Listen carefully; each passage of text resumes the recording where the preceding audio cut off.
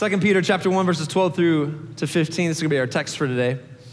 And it says this, "Therefore, I will always remind you about these things, even though you know them and are established in the truth you now know." So this therefore, verse 12, is connected back to what we talked about last week. So I'd encourage you to catch up if you haven't listened to that message. I think it's right as long as I'm in this bodily tent. This bodily tent. Everybody shout tent. Everybody shout tent. Everybody turn to your neighbor and say, we're talking about tents. Peter says, while I'm in this bodily tent, so he's going to create an illustration for us. And Peter's going to tell us, he's going to help us understand that he's likening our mortal bodies, this physical thing, and the life that flows out of it as a tent. To wake you up with a reminder, since I know that I'll soon lay aside my tent, as our Lord Jesus Christ has indeed made clear to me. So he's telling us right now that, how many of you would agree with me, that our tent has an expiration date? Right. And this is a really important truth for us to understand. And so I'll make every effort so that you are able to recall these things at any time after my departure. Today, as we continue on in our series, You Are Here, I want to speak to you from the subject, it's just a tent. Come on, everybody shout that out. Say, it's just a tent. It's just a tent as we deal with making the most of the life that God has given to us. Will you pray with me just one more time? Father, we thank you for your word. We thank you that it's alive, it's active, it's powerful, and it changes us. And so God, one more time today, I pray that you would speak clearly through me. No one needs Jason's words. We need your word. It's your word that brings life. It's your word that brings hope. It's your word that changes us and transforms us. It's your word that does it all. We are changed by your word. And so we love you and we honor you and we praise you in Jesus' mighty name. Come on, and everybody shouted. Amen. Show of hands, how many of you love to camp? Where are my campers at? All right. Literally every service. I'm surprised we have church on Sunday with how many of you like the outdoors. And so I went camping a lot as a kid with my family. My parents were divorced and we moved to the Northwest. My dad's last station was there. My mom moved there as well, brought us there so we could be closer. And then my dad would eventually move to Utah, where he was originally from. The time that he would spend in his last few years with the Navy there, we'd go there on the weekends and during like spring breaks and vacations and things like that. And during that time, he would take us camping. We loved the outdoors, and there was a bunch of Navy guys and their kids, and so it was always wild and out, crazy, and we'd have the best of times. But I'll never forget one of the first times that we went camping. My dad took us out into this area, woods everywhere, beautiful, pristine lake and mountains, and we had all the fishing gear and all the outdoor stuff. Like it was gonna be absolutely awesome. And I remember setting up a tent much like this for the very, very first time. And parents, I don't know if you kind of can get there with me really fast, but isn't it really frustrating that our kids get focused on the things that don't actually matter the most? I.e., you buy them a gift, they don't care about the gift, they care about the box. Y'all with me? Well, on this particular afternoon, we set up the tent, and instead of exploring the woods, which my dad wanted me to do, and instead of getting out there into the wilderness, this little guy right here, what did he do? He stayed in his tent, and I put my sleeping bag down, and I had my pillow, and I had my pocket knife. Shout out Swiss Army. Come on, somebody. And I had my flashlight in here, and I had my lamp, and I had all the things to make my tent awesome. To cozy up my tent, make it so that I would spend the most time possible in my tent. To make sure that while I was in this tent, which in my mind I was planning to do quite frequently on this camping trip, is that my tent was the most comfortable thing it could be. Except my dad had a different plan for me. And I'll never forget my dad's words as he shouted from outside the tent. He said, "Jason, what are you doing?" I'm like, "What do you mean?" "I'm in my tent." He goes, "Son, we didn't come here for your tent. Look at all this wood. Look at everything that's out here." And then he said these words, "Jason, it's just a tent."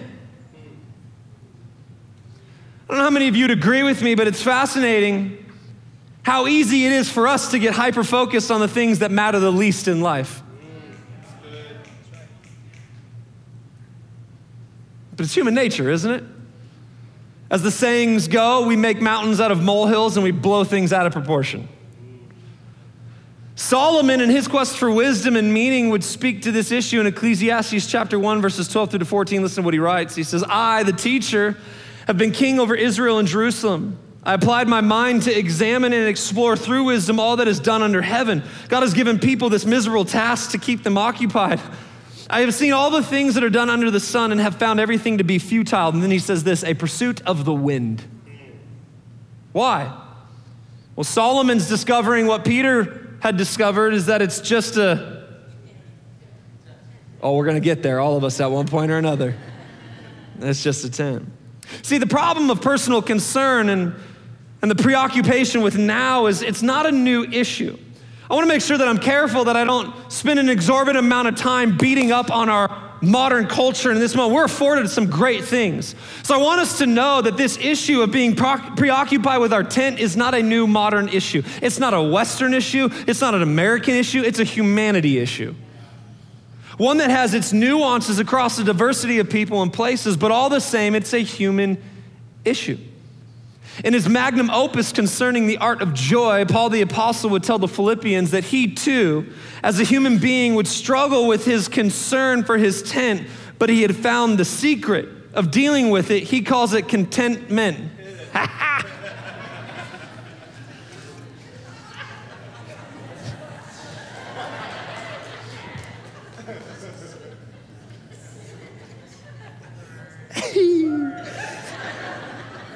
So good.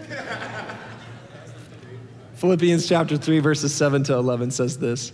This is Paul writing. He says, but everything that was gained to me, I've considered to be a loss because of Christ. And more than that, I also consider everything to be a loss in view of the surpassing value of knowing Christ Jesus, my Lord. And so because of him, I've suffered the loss of all things and consider them as dung. That word there actually is a stronger word than dung and would have the same connotation as me using a 4-letter word that I will not use in church today. So that I may gain Christ and be found in him. Not having a righteousness of my own from the law, but one that is through faith in Christ. The righteousness from God based on faith, and this is his goal. My goal is to know him in the power of his resurrection and the fellowship of his sufferings, being conformed to his death, assuming that I will somehow reach the resurrection from among the dead. How could Paul count it as loss, his education, his stature, his being? The stuff that he's done, how does he count it all less? Because he figured something out. It's just Now this discovery that he would share with the Philippians is the same one that he would share earlier with the people of Corinth as he would write to the Corinthian church in 2 Corinthians chapter 5, verses 1 through to 9. I hope you like your Bible because we have a lot of it today. So he says this, for we know that if our earthly tent we live in is destroyed, come on somebody, we have a building from God. An eternal dwelling in the heavens, not made with hands. Indeed, we groan in this tent, this physical tent that we're in. Have you been there? I groan, I long for that day. Things are in decay and we're aware of that decay. So my bodily tent groans for a heavenly place, desiring to put on our heavenly dwelling, since when we are clothed, we will not be found naked. So he's talking about these clothes right here. Indeed, we groan while we are in this tent, burdened as we are, because we do not want to be unclothed but clothed, so that mortality may be swallowed up by life. Now, the one who prepared us for this very purpose is God, who gave us the Spirit as a down payment. Can I just tell you for a second, theologically, what Paul is helping us understand here is that when you and I give our life to Jesus and we are filled with the Holy Spirit, it is our down payment helping us understand and know that eternity is still ahead of us, that there's nothing here that means anything greater than what is ahead of us. So the Holy Spirit working in me, our experience in the presence of the Holy Spirit tells us that there's more beyond us. That's what he's saying. It's the down payment. And so because of it, we're always confident and know that while we are at home in the body, we are away from the Lord. For we walk by faith and not by sight. In fact, we are confident and we would prefer to be away from the body and home with the Lord. Therefore, whether we at home or away, we make it our aim to be pleasing to him. My goodness, I love the Bible. So in other words, this side of heaven, the here and now, come on somebody, it's just... The great unknown New Testament author of Hebrews adds further commentary to this issue as he speaks about Abraham in Hebrews chapter 11, verses 8 to 10, and the nomadic reality of his life. This is what they write. By faith, Abraham, when he was called, obeyed and set out for a place that he was going to receive an inheritance. He went out even though he did not know where he was going. By faith, he stayed as a foreigner in the land of promise, living in tents as did Isaac and Jacob, co-heirs of the same promise. For he was looking forward to the city that has foundations, whose architect and builder is God. They lived in a tent, both physically and physically, but looking for a heavenly home with foundations whose builder was God. We'll talk more about Abraham in a few minutes, but what I want us to recognize again is that Abraham's ability to wander towards God was only possible with a realization that it's just. Now, there's a tension in all of this that exists, a dissonance that we feel in life, in our tent, and that dissonance is unhappiness. You heard of it? You experienced it before? So we need to ask a really important question, existential question. We all just sit back for a minute. Here's the question right here. What makes us unhappy?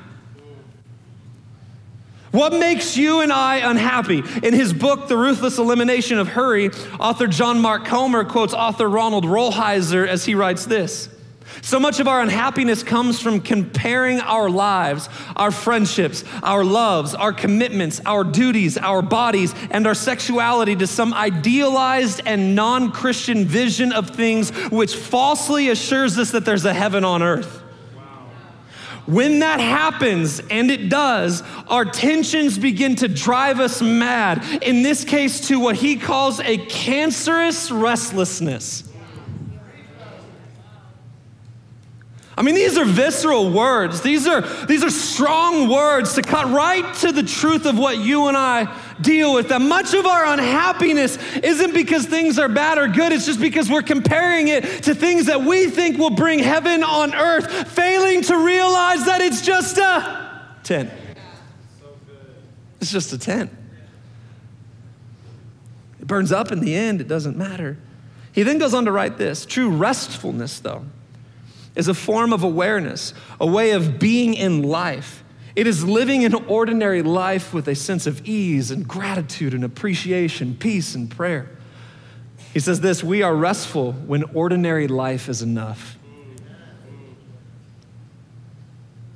But how is ordinary life enough? How is that possible? Well, when we realize it's just a tent. So, we've taken a little bit of journey through Scripture, bunch of moments talking about tent life. Let's go to one more person, because I think it's important that we look at what Jesus says about this issue. How about you? Yep. Let's see what Jesus says about this. Matthew chapter 6, verses 25 through to 33. Jesus is going to give us a lengthy discourse on how we are to interact with our tent. What does tent life look like? How do we deal with it? How do we work with it? This is what he says. Therefore, I tell you, don't worry about your life. Thanks, Jesus. How many of you are struggling with that first sentence? Right? Don't worry about your life. Wrong already. Don't worry about your life, what you will eat or what you will drink, or about your body, what you will wear. Isn't life more than food and the body more than clothing? Consider the birds of the air. They don't sow or reap or gather into barns, yet your heavenly Father feeds them. Aren't you worth more than they? Can any of you add one moment to his lifespan by worrying? What a question. And why do you worry about clothes?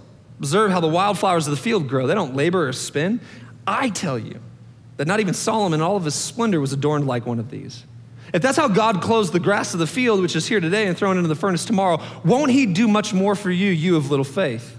So don't worry saying, what will we eat or what will we drink or what will we wear? For the Gentiles eagerly seek all of these things, and your heavenly Father knows that you need them. Verse 33, but seek first the kingdom of God and his righteousness, and all these things will be provided for you. Therefore, don't worry about tomorrow, because tomorrow will worry about itself. And then the most encouraging statement in all of the Bible: each day has enough trouble of its own. Don't shoot the messenger. This is Jesus speaking, okay? So I believe that it's here that Jesus helps us understand what Paul understood, what Peter understood, what the writer of Hebrews understood, what Abraham understood, what many heroes of the faith understood. It's just a tent. Jesus helps us understand this by asking 5 questions and giving one truth. And that's what I want to look at for the remainder of our time together. You all with me today? All right, need your help. Come on, every shot. Number one. Here's the first question that Jesus asks us, and we're gonna explore these questions. He asks this: isn't life more than food and the body more than clothing? Isn't life more than food and the body more than clothing? He's gonna come back to this question in a little bit, so I need us to look at some of the phrasing and highlight the word that's used here because it helps us understand what this is really an assessment of. His question, if you're writing notes right now, this question is an assessment of purpose. He uses the term more than. Isn't life more than? See, it's really easy to be tricked into thinking that Jesus was bringing commentary on food and in clothing, but he's not. He's dealing with the motivation and purpose of our lives and our natural draw to pursue that which feeds us and clothes us, rather being fed by the bread of life, John chapter 6, verse 35, and being clothed in his righteousness, Isaiah 61, verse 10. And see, the truth is that much of the pursuit of our lives is not based around kingdom purpose, but rather tent management. And some of us have given up on the purpose of God for our life so that we can pursue tent management. So he says, isn't life more than food and the body more than clothing? Let's rework the word. Isn't life more than your tent? I've given you a purpose. I've put a design in your life. There's a reason and a rhyme. Isn't your life more than the tent? So why do you keep running back to the tent? Why do you care? What is going on in the tent that's more important than what's going on in the kingdom? That's a motivation purpose. I really believe that every single person that has ventured in and out of this room today, and people all across the world, have a call and a purpose and a destiny on their life. And the reason that most of us miss it is because we're good with the tent. So Jesus says, isn't your life more than that though? Second question, everybody shout number two. He doubles down, he says, okay, if that question isn't working for you, let's ask another one. Aren't you worth more than they? Talking about birds. This is an assessment of worth. I have found that one of the greatest reasons that we do not trust Jesus with the details of our lives, and so we take tent management into our own hands, is because we do not believe that we are of worth and value. And so because I do not believe that I have worth and value in God's eyes, I'm going to take anything that I possibly can. I'm gonna take it into my control. I'm gonna take it into my ability. And so I'm going to add value and worth to my life by managing my tent. I'm gonna put stuff on. I'm gonna engage in relationships. I'm gonna use my body and my mind and my heart to do things that I know I shouldn't be using my body and my mind and my heart to do, also I can get a hit of worth and value. And so I run around, just give me one more hit of worth and value. Somebody please tell me I'm of worth something. Somebody please tell me that I'm valuable. Just one more hit, just one more hit, just one more relationship, just one more substance, just one more purchase, just one more vacation. Something tell me I'm worth it. The problem is that God already told us. He already said that you have value. He already said that you have worth. Psalm 8, verses 1-9 says this, Lord, our Lord, how magnificent is your name throughout the earth. You have covered the heavens with your majesty. From the mouths of infants and nursing babies, you have established a stronghold on account of your adversaries in order to silence the enemy and the avenger. Gosh, there's so much good stuff in here. When I observe your heavens, the work of your fingers, the moon and the stars which you set in place, what is a human being that you remember him? A son of man that you look after him. And now verse 5, the psalmist is going to pivot and he's going to bring narrative to the creation. And he's gonna say, you made him, man, a little less than God, and crowned him with glory and honor. You made him ruler over the works of your hands. You put everything under his feet, all the sheep and oxen, as well as the animals and the wild, the birds in the sky, the fish of the sea that pass through the currents of the seas. Lord, our Lord, how magnificent is your name throughout the earth. This verse right here is establishing for us a base value of dignity and worth. Why? Because we are his creation. Come on. That's it. Nothing you did, nothing you achieved, nothing you put on, nothing you collected into your tent, nothing that you can do gives you worth and dignity. You are his creation. Oh, and don't we love the things that we make? Remember when your kid comes home with a little clay thing that he made? And like, look what I made. And you're like, I don't know what it is. Oh, but he loves it. She loves it. And run around with it. Come on, remember when you did it? Remember pottery class? I'm gonna make a bowl. Turn into a cup. Oh, but you loved it. Right? If somebody gave you eyes on that bowl that you made, you got all defensive. Don't be looking at my bowl like that. I made it. Right? Y'all remember wood shop? You made a bird house. It leaned a little bit. A little rickety. I wouldn't actually allow a bird in it. But you made it. Remember metal shop? You made it. Remember painting? You made it. Remember poetry? You made it. Some of you have that stuff sitting in a cedar chest. Why? Because you made it. Some of you have it sitting on a wall because you made it. It's of value and it's of worth because you made it. And I came to tell somebody today, the reason that you have dignity, the reason that you have value, the reason that you have worth is because God made it. Ephesians says you and I are his workmanship, created in Christ Jesus to walk in things that he has for us. Why? He made it.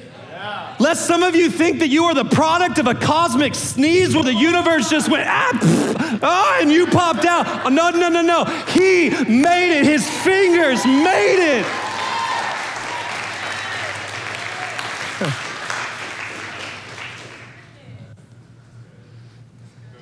The universe doesn't put this together, this beauty together. Come on. Cosmic explosions, random chaos, putting the beauty of this patchwork of people known as humanity. And then we wonder why the world is in rage and chaos right now. Is it possible that the world will never be able to do what it's supposed to be in alignment with its creator as we continue to devalue the very thing that God made?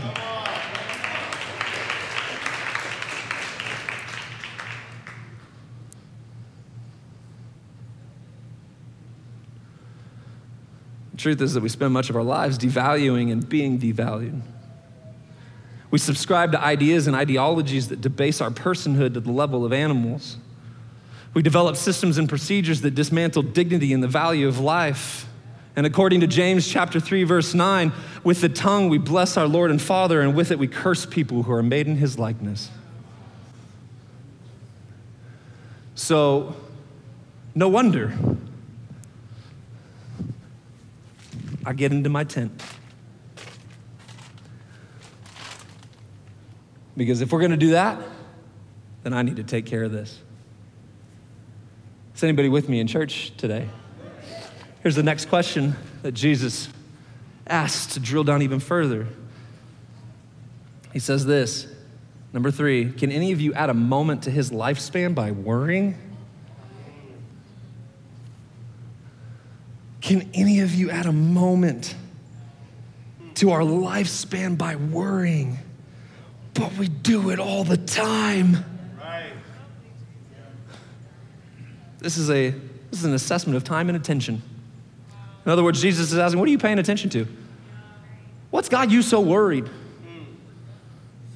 See, worry I've come to discover is not just an emotional disposition, but it's a physical activator.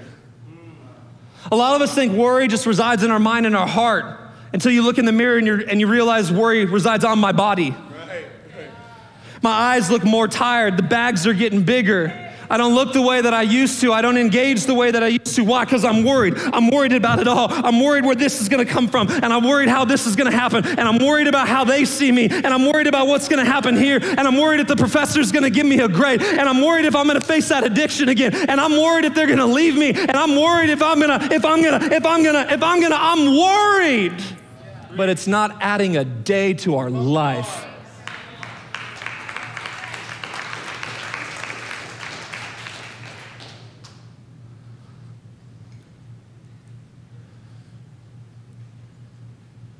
So let's go old school. For some of you, you're gonna freak out right now, because this old school is gonna include the King James Version of the Bible. Let's go, somebody. Come on. Matthew chapter 6, verse 27 in the King James Version says this: which of you by taking thought can add 1 cubit unto his stature? The Greek that's employed here to create this sentence structure, by taking thought, means this: to be pulled in different directions based upon the inaccurate belief that one can change their circumstance or add to it by worrying. In other words, it could say this: which of you, by tearing their life apart, can add 1 cubit to his stature? And here's the problem. Many of us are missing the right things because we are focused and worrying about the wrong things. Right. Come on. We are missing the right things because we are so focused, we are so enamored, and we are worrying and have anxiety over the wrong things that we miss the right thing just right past us. Come on, have you ever done it before? Have you ever stayed up more hours than you wanted to the wee hours of the night, contemplating how that conversation was gonna go with him or her at work because you didn't like the way they gave you eyes, you didn't like what was said, you didn't like the tone of their email, and so you know what you're gonna say. They're gonna go left, I'm gonna go right, I'm gonna come up, boom, uppercut, I win the argument, yo. So you're up all night, so you walk into work and your eyes are bloodshot, and and your friend, everything like that, and then you meet that person, you're like, here it comes, and they're like, hey, I just wanna let you know, I am so sorry. I know that email probably came off wrong, and that was not my intention. I hope we can be all right. And you're like, oh, I'm so tired. Why? Because you didn't even get to have the argument that you were worried about.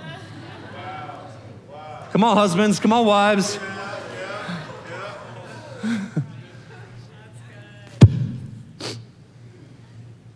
I live next to Joe. I love you, Joe, not you, Joe. It just came out right there. Me and Joe have some issues going on. I'm gonna see him at Safeway. Not Safeway, well, that was a kickback to Arizona. I'm gonna see him at Smith's. I know what I'll say to Joe. I see him, I know what's gonna happen. I stay up all night worrying about the interaction I'm gonna have with him in the bread aisle. I have grandma sycamores underneath my arm. Shout out Utah. If Joe, I'm gonna just call him out for what he said to me at church the other day. It was absolutely ridiculous. You stay up all night, worry. Then Joe pops in the aisle, and you run because you're not gonna have the confrontation. You worried all night for the thing that you're not even gonna engage in. You worried about the promotion all day long. The what-abouts and the should-haves. What if they don't do this? What if they don't see me? Have they seen me? I've been working hard. Do they not get it? Up all night. You're exhausted. You're beat. Your soul is weary because you worried about something you have no control over. It doesn't add a moment to your life. Here's actually what I've come to learn. Worry will never add a moment to your life, but it will take away a lot of moments. It'll take away a lot of moments. I know I worry. It's hard. The world we live in makes us worry. But I'm trying to make sure that I don't just live in my tent. I'm trying to make sure that I don't just stay in my tent and gather all my worries and gather all my things, and this is where I'm gonna play, this is where I'm gonna stay, this is my tent. Number 4, everybody shout number 4. Fourth question, this is what Jesus asked. Why do you worry about your clothes? This is an assessment of weight. And this is not a redundancy in Jesus' line of questioning. It's an assessment of something that all of us struggle with, and that is the weight that material items have in our lives and the respective power they have over our ability to say, it's just a tent. So the question is the tent secondary to the kingdom in our lives? This is a material issue. This is a material question, because for many of us, the kingdom is secondary to making sure that I can accessorize my tent. Now, I'm not saying clothes and stuff and things are bad. I'm just saying that if it's at the expense of the kingdom initiative that God would have you engage in, we've got to decide what things weigh in our lives. That my stuff and things don't weigh a certain amount where I can't just let it go if I need to let it go, if it means that I can step into all the kingdom stuff that God has for me. Some of us will never step onto the foreign mission field that God has for us because we're too worried about our tent. Some of us will never step into the adoption that we're supposed to step into because we're too worried about our tent. Some of us will never engage in giving of tithes and offerings and generosity and trusting God with this because I'm worried about my tent. Some of us will never step into doing the things that God, building the business and giving to that orphanage and doing the things that we're supposed to do. Why? Because I'm worried about accessorizing my tent. So we got to decide what we're going to do with the stuff and the things. If I can just be real with you, the stuff that I wear and the things that we drive and the house that we live in, to Erica and I, it's secondary. And we've proven it's secondary because every single time God says go, we go. The house doesn't matter, the cars don't matter, the shoes don't matter, the clothes don't matter, the money doesn't matter. Why? Obedience matters. Why? Because it's just a tent. I could spend my entire life filling my tent for it just to one day be burned up, gone. And some of us are running around trying to take this to heaven.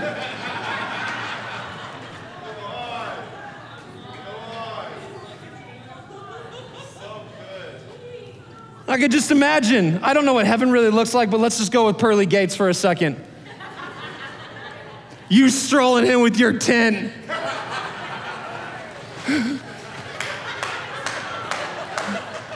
I got this stuff. Jesus, look what I did.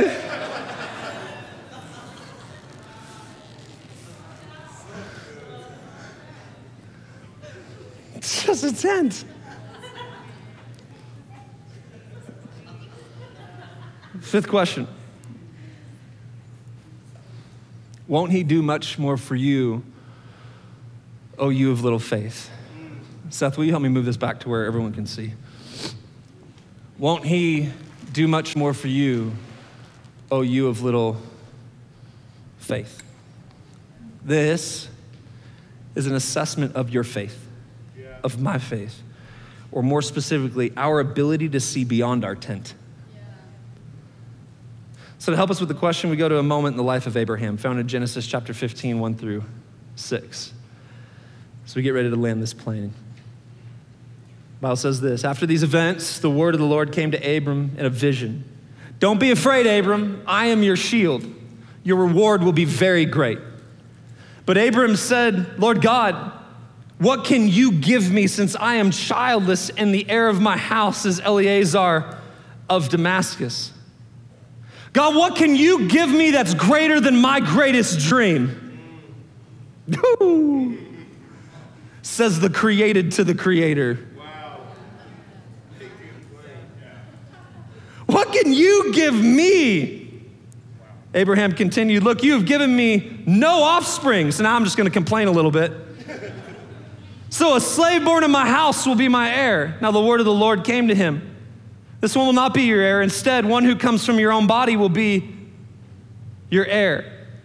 Notice there's no pretense to how God says something back to him. It just says it's so matter of fact. And then verse 5 is what's perplexing for me, but it helps us understand what I'm trying to drive at. It says he took him outside. Now remember, Abraham doesn't have a hearing problem. He left already. He's on a journey. We know that God and Abraham have a relationship in which they converse. Abram had to come outside. He wasn't in his house. He wasn't in a structure that had foundations. Where was Abraham? He was in his tent. This is what I want you to see what it looks like. This is Abraham. This is you and I. God, what can you give me?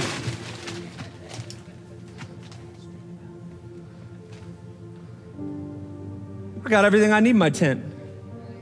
And the things that I don't have in my tent, I'm gonna be mad at you about. So I'm gonna pitch my fit from my tent. Oh, but bless me.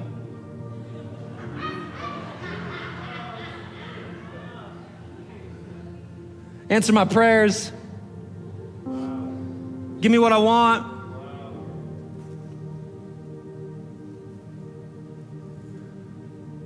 So God says to Abraham, come out of the tent.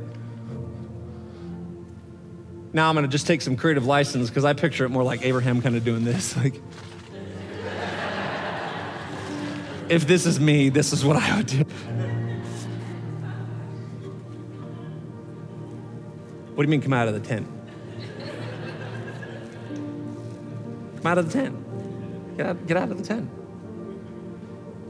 But you don't understand. Last time I came out the tent, I got hurt. Come out of the tent, Abraham. But last time I came out of the tent and I went to that church and I got hurt.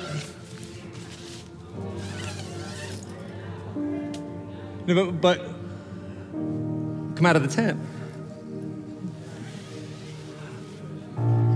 Last time I came out of the tent, we miscarried.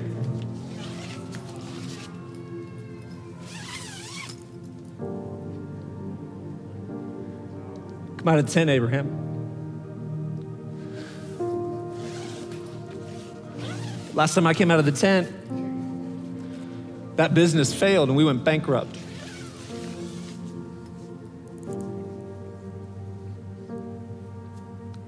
Come out of the tent, Abraham.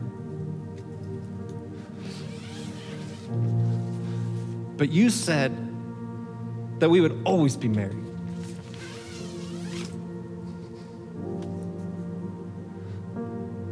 Come out of the tent, Abraham.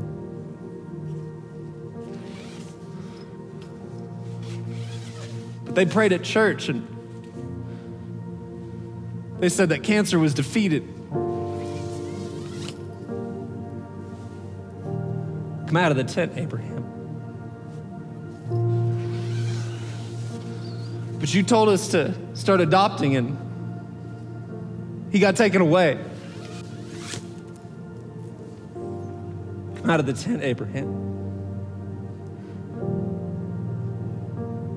Why, God? I want to show you something.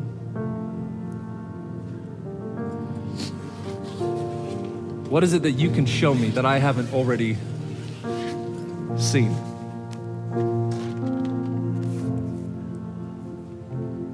What is it that you can show me that I haven't already seen? So the Bible tells us that Abraham steps out of his tent. And God says, I want you to look up. And I want you to see the stars. And then he says, I want you to count them if you can. And then he says to Abraham, that is my promise to you. And the reason that many of us have lost faith in God is because we've refused to step out of the tent and get a new perspective in order to receive his promise.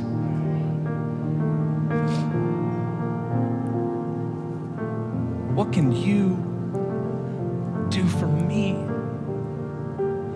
Our faith changes, church, as our perspective changes.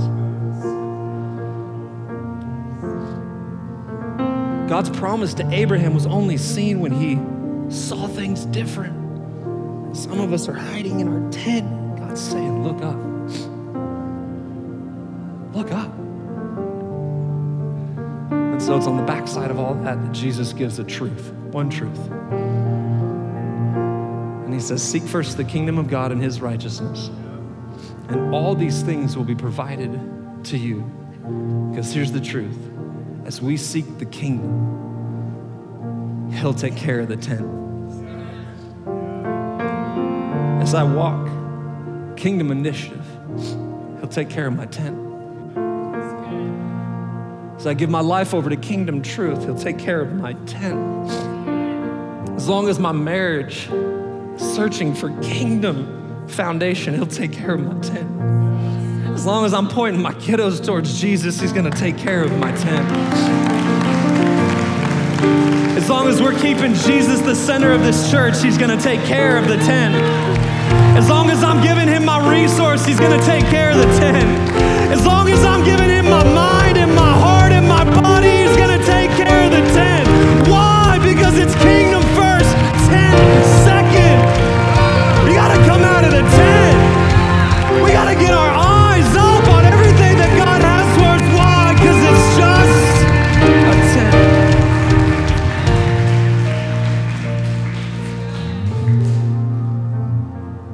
And so Peter reminds us in closing this truth. And just a few verses earlier, stay standing, we're gonna close.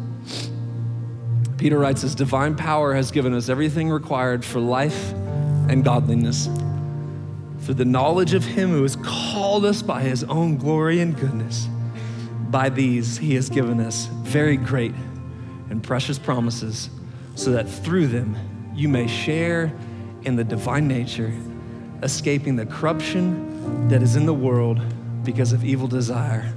Why? Come on, everybody say it with me. Just a 10. In Jesus' name. In Jesus' name. And the church said, amen.